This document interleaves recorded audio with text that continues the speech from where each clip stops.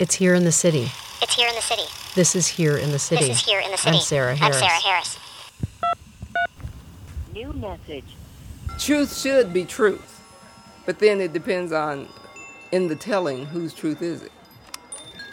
We're here most Tuesdays, bringing you radio realities from the urban landscape and mapping the city with voices of creative social change in and around Los Angeles.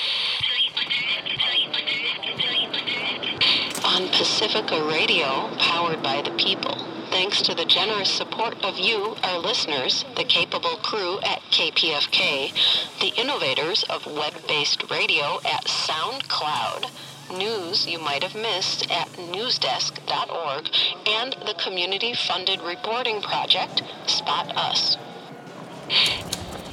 You can find us on the web at Here in the City. That's HEARinthecity.org.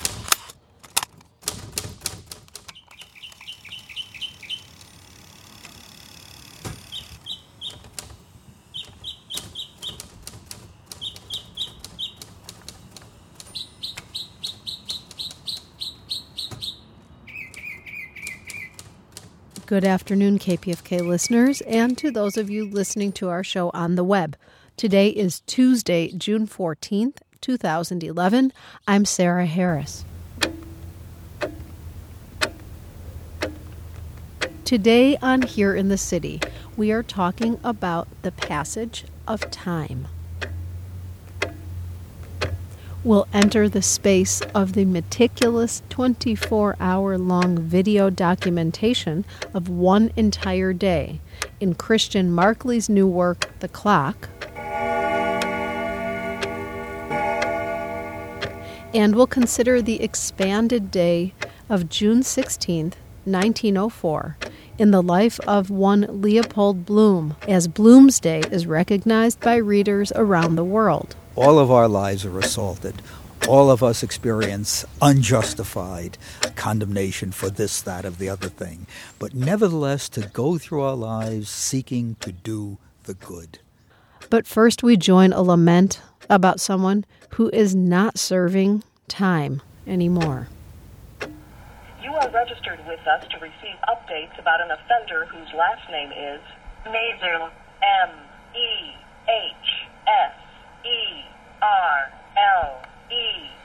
I'm calling to tell you that there has been a change in this offender's custody status.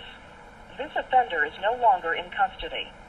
The change took place on June 13th, 2011. That's the Department of Corrections status update for former Bay Area Rapid Transit police officer Johannes Mezerle. This past Friday, L.A. County Superior Court Judge Robert J. Perry ruled that Mezerle, who shot and killed 22-year-old unarmed Oscar Grant on a train platform in Oakland in 2009, should be released because of time served and good behavior.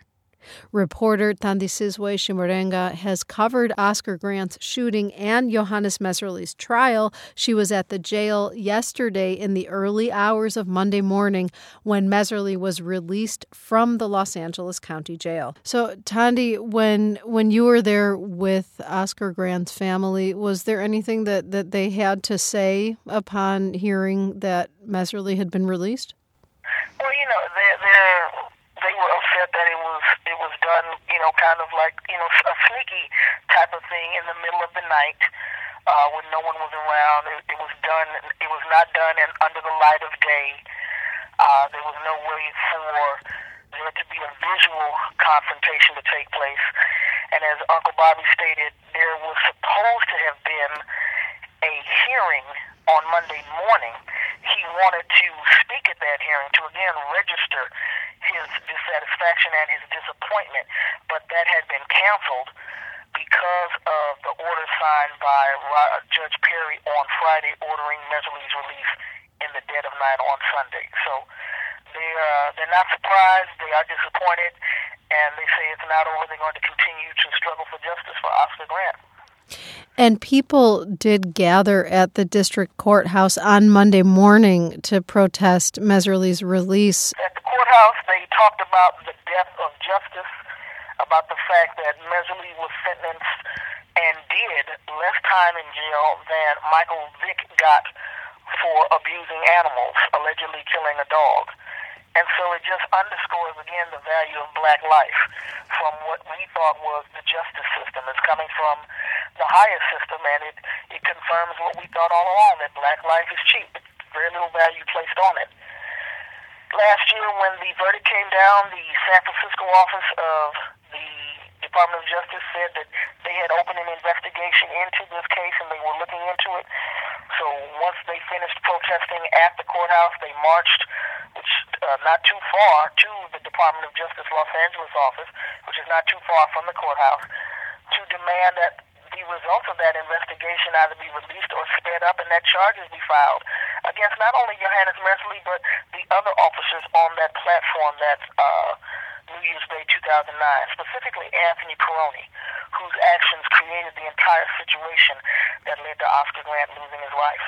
And we're speaking with Thandisizwe Chimurenga, who's a reporter who's been covering the trial and is writing a book about the case. And is this the last legal decision in Messerly's case, or does something else follow? Well, he has appealed his conviction. He was also granted a new trial around the issues regarding a gun enhancement that was thrown out by Judge Robert Perry, and he is on parole. His parole will be handled by the California Department of Corrections. He probably will not have to check in with anyone down here, but we do not know what the terms of his parole are. So we don't know if he has to check in with anyone. We don't know if he has to remain in the state of California. And again, because he was granted a new trial by Robert Perry, it's possible he will make a reappearance in Los Angeles at some point in time. We don't know that just yet.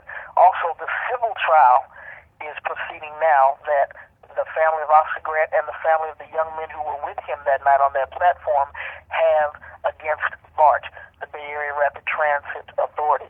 So that case is on, it has started and is currently going on. And interestingly enough, in the last month, an Alameda County judge ruled that BART was not responsible for Oscar Grant's death and the treatment of those young men. Basically, the judge stated that those individual officers acted so out of line that they cannot seek immunity as police officers. So basically, they're saying that you officers or you people who had police authority, you are responsible for the death of Oscar Grant, which is what we said all along. So there are a few bad apples, and Johannes Messerly, because he's been convicted and served time for a felony, will not return to the BART police force. Our understanding is that, yes, that's correct, and he cannot be hired as a police officer in California. He can, however, be hired as a police officer elsewhere, because even though it is involuntary manslaughter, it is a non-violent, non-serious felony. It could quite possibly be expunged from his record, and again, he is appealing that conviction. So, this is the kind of thing that it really did not end today, and we should not be surprised to look up 10 years from now and see him wearing a police uniform.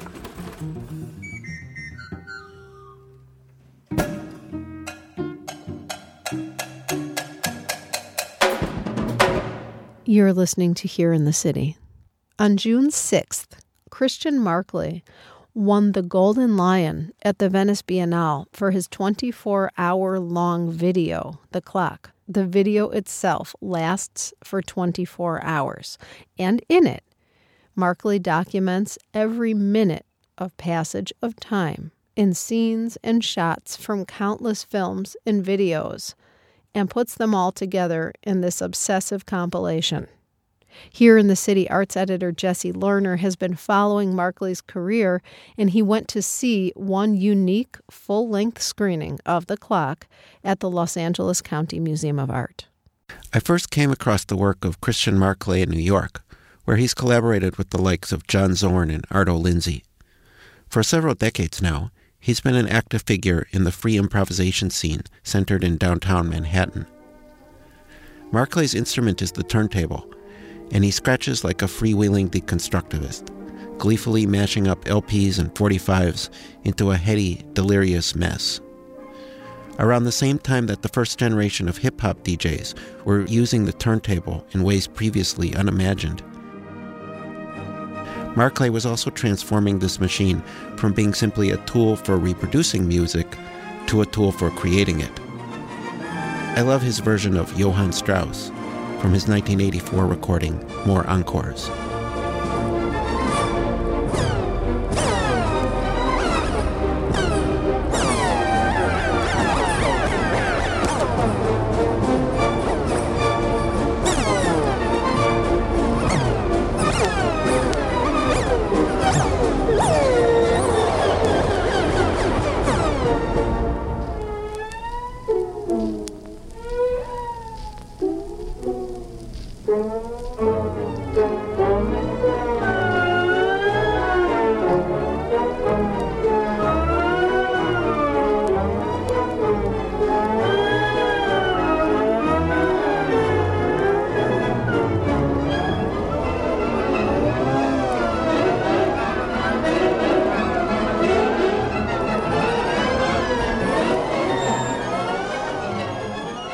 Parallel to this musical career, Markley also emerged as a major visual artist, or should I say, audiovisual artist, as most of his gallery and museum works also revolve around the themes of noise, music, and sound.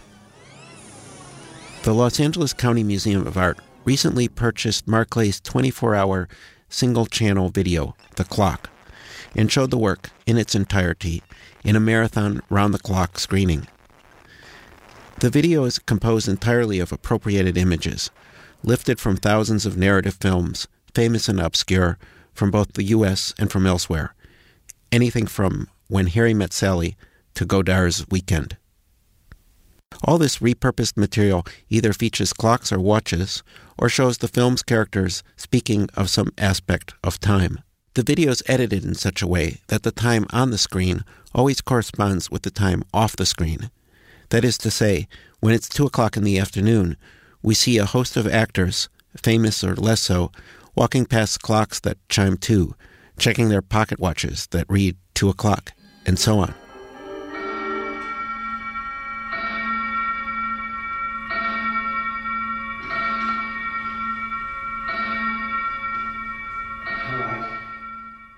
The video will be on view during LACMA's regular hours, next door to a traveling exhibition of a remarkable collection of 15th century tomb sculptures from Dijon, France, frozen in their grief, exiled from time, until July 31st.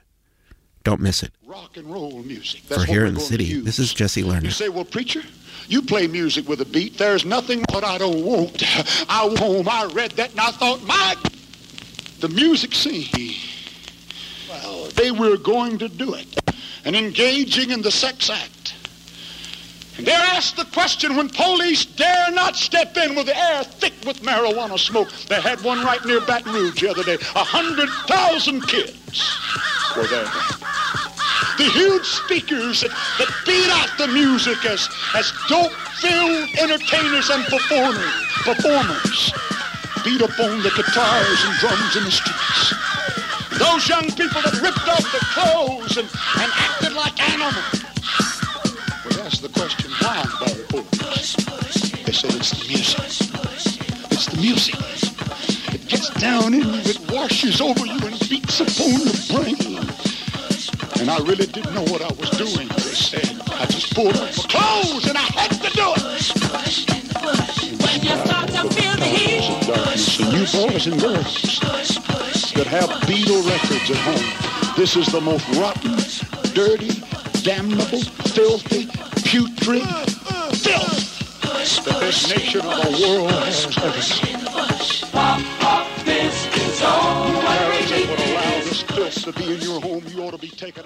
That's His Master's Voice by Christian Markley from his 1989 release called Records of cassette deck recordings and live LP DJ mixes. This is Here in the City. We'll be back with more musings on the concept of time. This is what it is. This is what it's going to be. You are listening to Here in the City on KPFK 90.7 FM in Los Angeles. 98.7 FM in Santa Barbara. 93.7 FM in San Diego, and 99.5 FM in Ridgecrest and China Lake. An archive and a podcast of our shows is at Here in the City, that's HEAR in the city.org. And at kpfk.org, you can like us on Facebook. If you like. And visit us at our website, hereinthecity.org. And follow us on Twitter.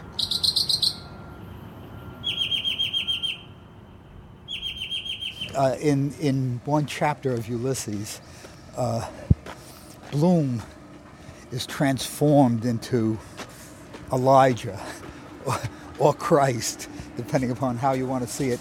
And he rises at 45 degrees, or at least he moves off from a bar at 45 degrees toward heaven, and he cries, Abba, Adoshem, right? and he actually uses the real word. Which means Father. Father, my Lord. Joyce is very, very realistic, despite the strange language he uses sometimes.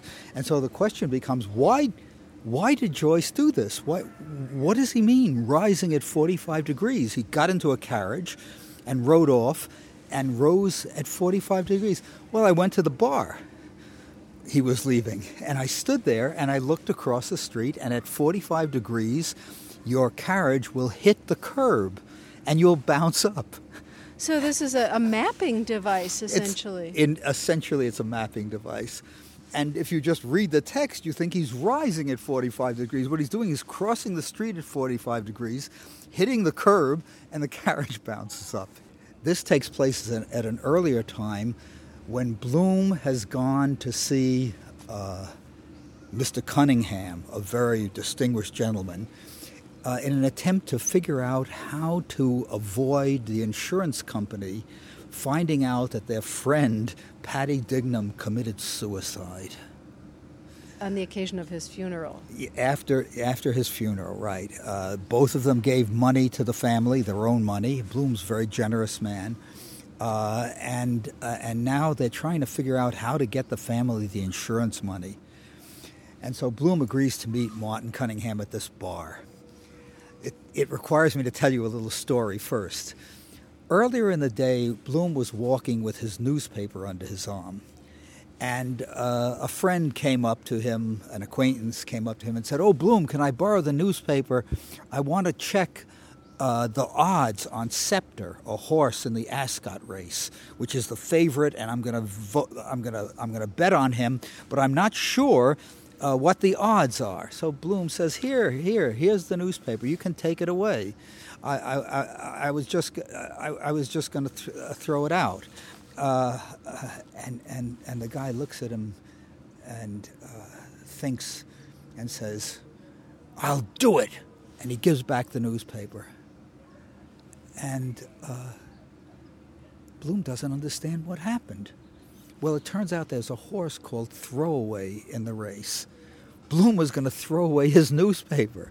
This guy thought Bloom gave him a hint, a betting hint, a tip, and he's going to go and bet on Throwaway. Well, we don't know what happens until later in the day. It turns out that guy went to the window to bet on Throwaway, and the guy behind the window said, "Don't bet on that horse. It's 20-1. You're gonna lose all your money. Just bet on Scepter and take whatever he gets in the way of small odds." So he bets on Scepter. Throwaway won the race. And how many pages further on into the book do we find out what actually happened? Hundreds. Okay, so hundreds of pages later, when Bloom is coming to this bar to meet Martin Cunningham, the race is over. The guy who was going to bet on Throwaway came to the bar, told everybody about Bloom's tip, and everybody thinks Bloom is the only person in Dublin who won big money on this horse. Although he knew nothing of what he'd done. Which he has no idea of. So he walks into the bar, and everyone's sitting there somewhat annoyed, and they expect Bloom to buy drinks for everyone. He won big money. And Bloom comes in, and he doesn't buy drinks and doesn't even ask for a drink for himself, you know. And there's a guy there named the Citizen, who's a big, heavy, one conception person. His one conception is Irish nationalism. So he's the Cyclops. He's not one-eyed, but he's one thought, right? And he says, well, I'll buy a drink for you, Bloom. And Bloom says, no, thanks. I'm just here looking for Martin Cunningham. And they get angry and they begin to attack him. And the Citizen finally ends up attacking Jews. First he says, are you willing to fight for Ireland, Bloom? And Bloom says, well, you know, to tell you the truth, I'm against hate. What are you for, Bloom? And Bloom says, well, I'm against hate and for love. So it's for these multiple perceptions that occur on one particular day, which happens to be June 16th, 1904, that brings us here at the Garden of the Grove House at the Claremont Colleges with Professor Al Wachtel, who is an expert on James Joyce and other things and people literary, to talk about this particular day in 1904 and why it matters. Yes, and in fact, I think this is the most important work of fiction in English of the 20th century. And the reason it is not because it gives people like me many years of research material to work through, but because it actually tells people what in the 20th and 21st centuries constitutes a heroic life. And this particular incredible epic work of fiction has a certain element of documentary in it in The Passage of a Day. Yes. In fact, the passage of this day is the equivalent of the passage of 10 years in Odysseus' life in the story of Homer. And I think that needs some explaining. Okay. The book is called Ulysses. Why is it called Ulysses? It's called Ulysses because in Joyce's mind, each of us relives the past. We aren't necessarily the reincarnation of people who lived before. In fact, he's sure we're not. But we are, in one way or another, the reinstantiation of the kind of person who existed before in a new context. So, Odysseus navigated the Mediterranean Sea. He got lost there. He wandered there for 10 years. He finally got home, and he cleansed his home. Leopold Bloom wakes up in the morning, goes out into the streets of Dublin, navigates those difficult areas, and hours later finally gets home and cleanses his home. The minutiae and details of a day, and as you've pointed out, Professor Wachtel, the going back and forth in memory between people and intersecting, that it becomes more than just a day, but rather a metaphor for a larger period of time. Right. In fact, all time for Joyce is connected. So that if the original Odysseus were alive in 1904, he'd be like Bloom. If Bloom were alive in Odysseus' time, he'd probably be like Odysseus, you see, or like Jesus in Jesus' time, and so on. But Bloom is a kind of cheese. He's gone through Dublin, being rejected, being attacked. His wife is going to be sexually satisfied by another man at 4 o'clock today. He has a series of difficulties. And yet, he issues forth from all of these difficulties, not seeking to cause trouble, but instead seeking to bring peace, love, financial security, safety for Stephen Dedalus, his ersatz son. Upon its publication, this book was in print and available for a certain amount of release on the European continent, but upon its export to the U.S. and the U.K. was not so gladly received, in fact. Well, in fact, it was originally published by Shakespeare and Company, a book company. It wasn't published by a normal publisher. It was considered obscene. Joyce fills it with sexual matters, and indeed it began to be accepted in the United States only after a judge declared that it wasn't obscene, it was in fact repugnant in terms of its sexuality. that made it acceptable. This is post-Prohibition, 1933 or so, they rescinded the Supreme Court order. That's right. In 1934, it gets published by Random House because of the genius and appreciation of literature by Bennett Cerf, who was at that time the owner of the company, now passed away, needless to say.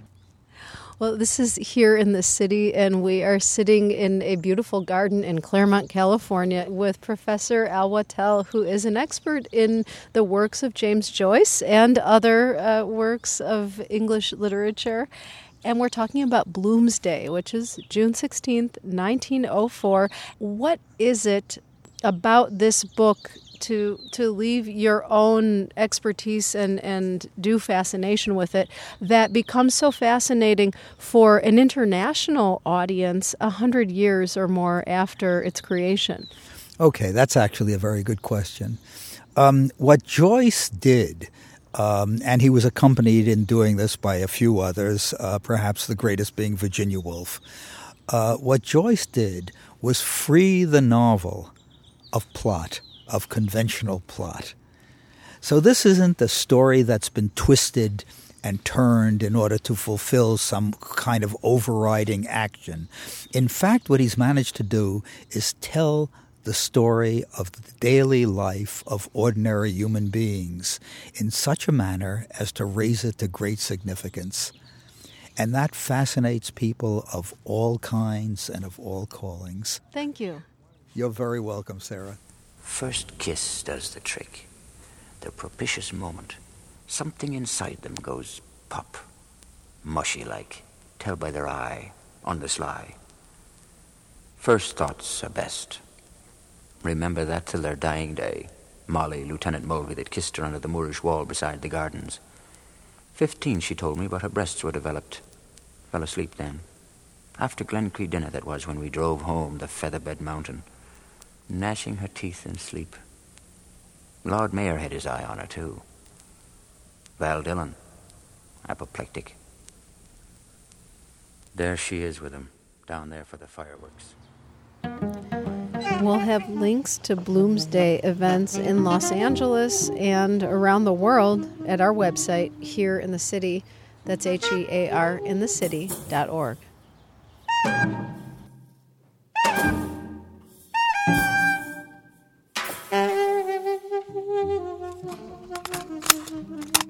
And that's it for Here in the City today.